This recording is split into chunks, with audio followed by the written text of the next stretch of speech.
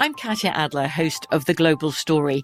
Over the last 25 years, I've covered conflicts in the Middle East, political and economic crises in Europe, drug cartels in Mexico.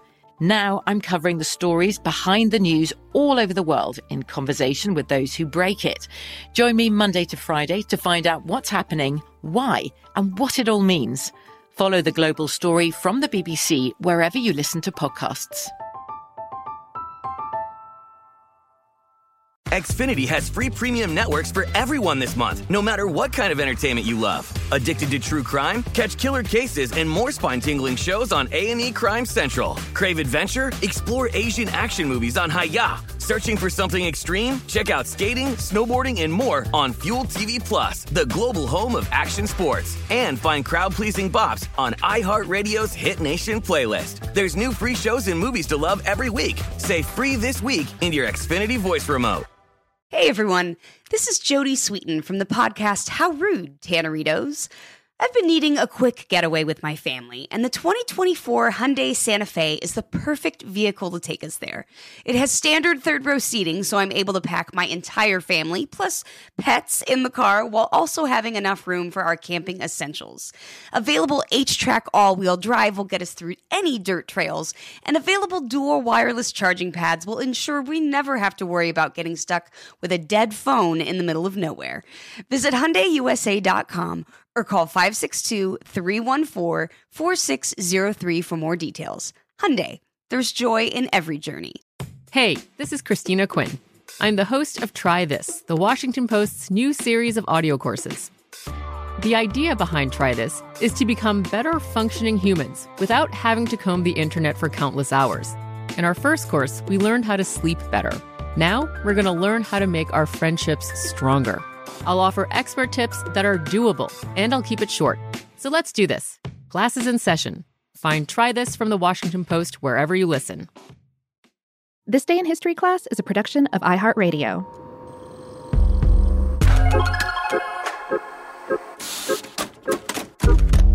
Hello, and welcome to This Day in History class, a show that flips through the pages of history to deliver old news in a new way. I'm Gabe Luzier, and in this episode, we're looking at a turning point in literary history, the day when a self-proclaimed knight introduced the world to the modern novel.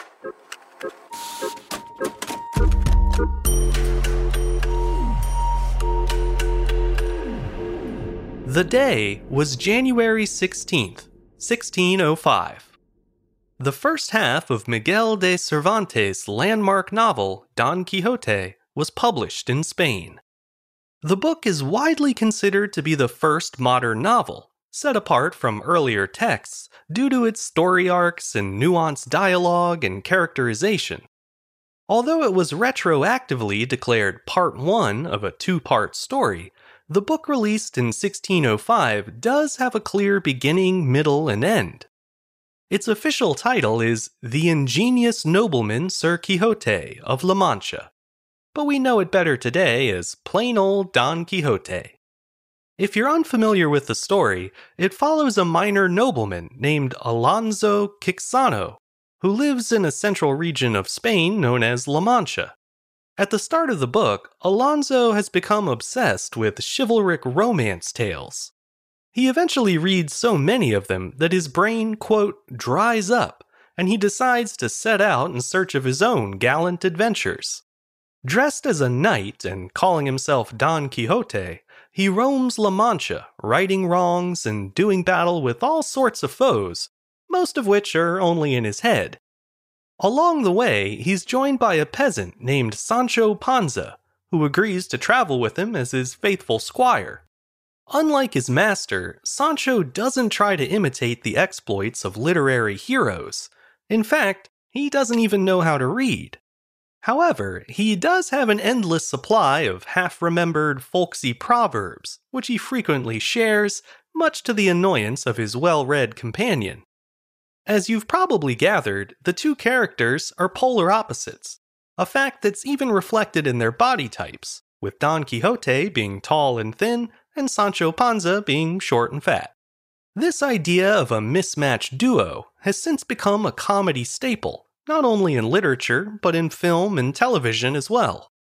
Still, there is at least one way in which Sancho and his master are alike.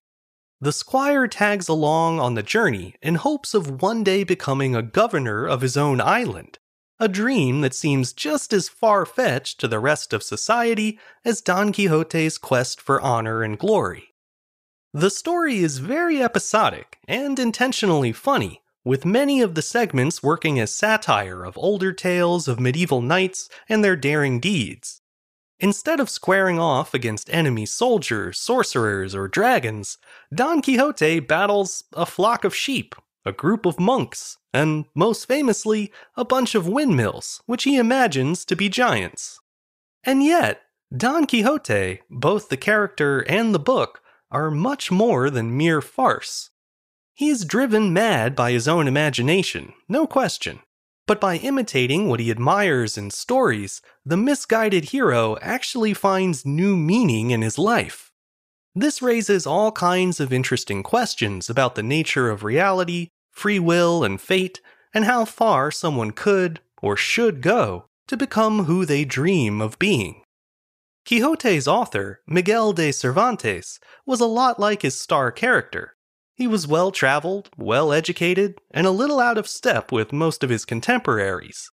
He took on a variety of jobs during his lifetime, including a stint where he served the Spanish crown on adventures that would later make their way into his novel. But it was his time as a tax collector for the Spanish government that wound up having the greatest impact on his life, albeit in a roundabout way. While serving in that role, Cervantes was actually imprisoned twice due to frequent, let's say, discrepancies in his accounting. It all worked out for the best, though, because it was during his time in prison that Cervantes is believed to have first thought up the story that would later become Don Quixote. The novel was a big hit when it was released in 1605, but the author only made a small profit off of selling the publication rights, and didn't receive a cut of the actual sales. The book proved so popular that someone else actually wrote a sequel using Cervantes' story and characters, basically an early form of fan fiction. Cervantes was furious about this false Quixote, especially since his imitator was making more money off the characters than he had. The outrage compelled Cervantes to write his own Part 2, providing an official conclusion to the adventures of Don Quixote and Sancho Panza.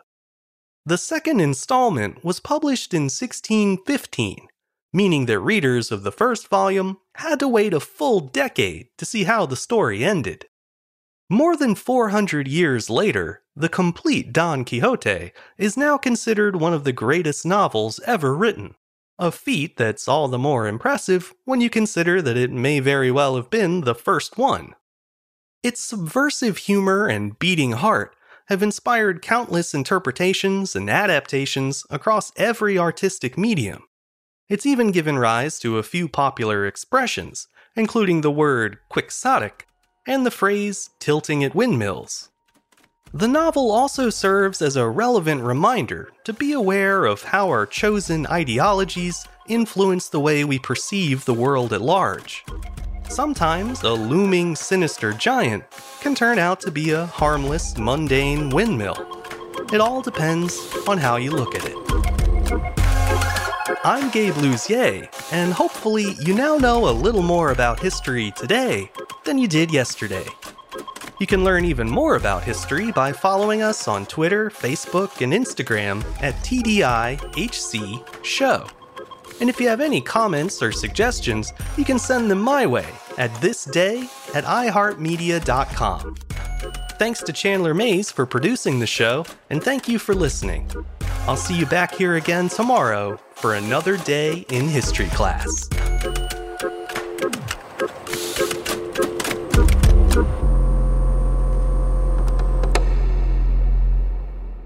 For more podcasts from iHeartRadio, visit the iHeartRadio app, Apple Podcasts, or wherever you listen to your favorite shows.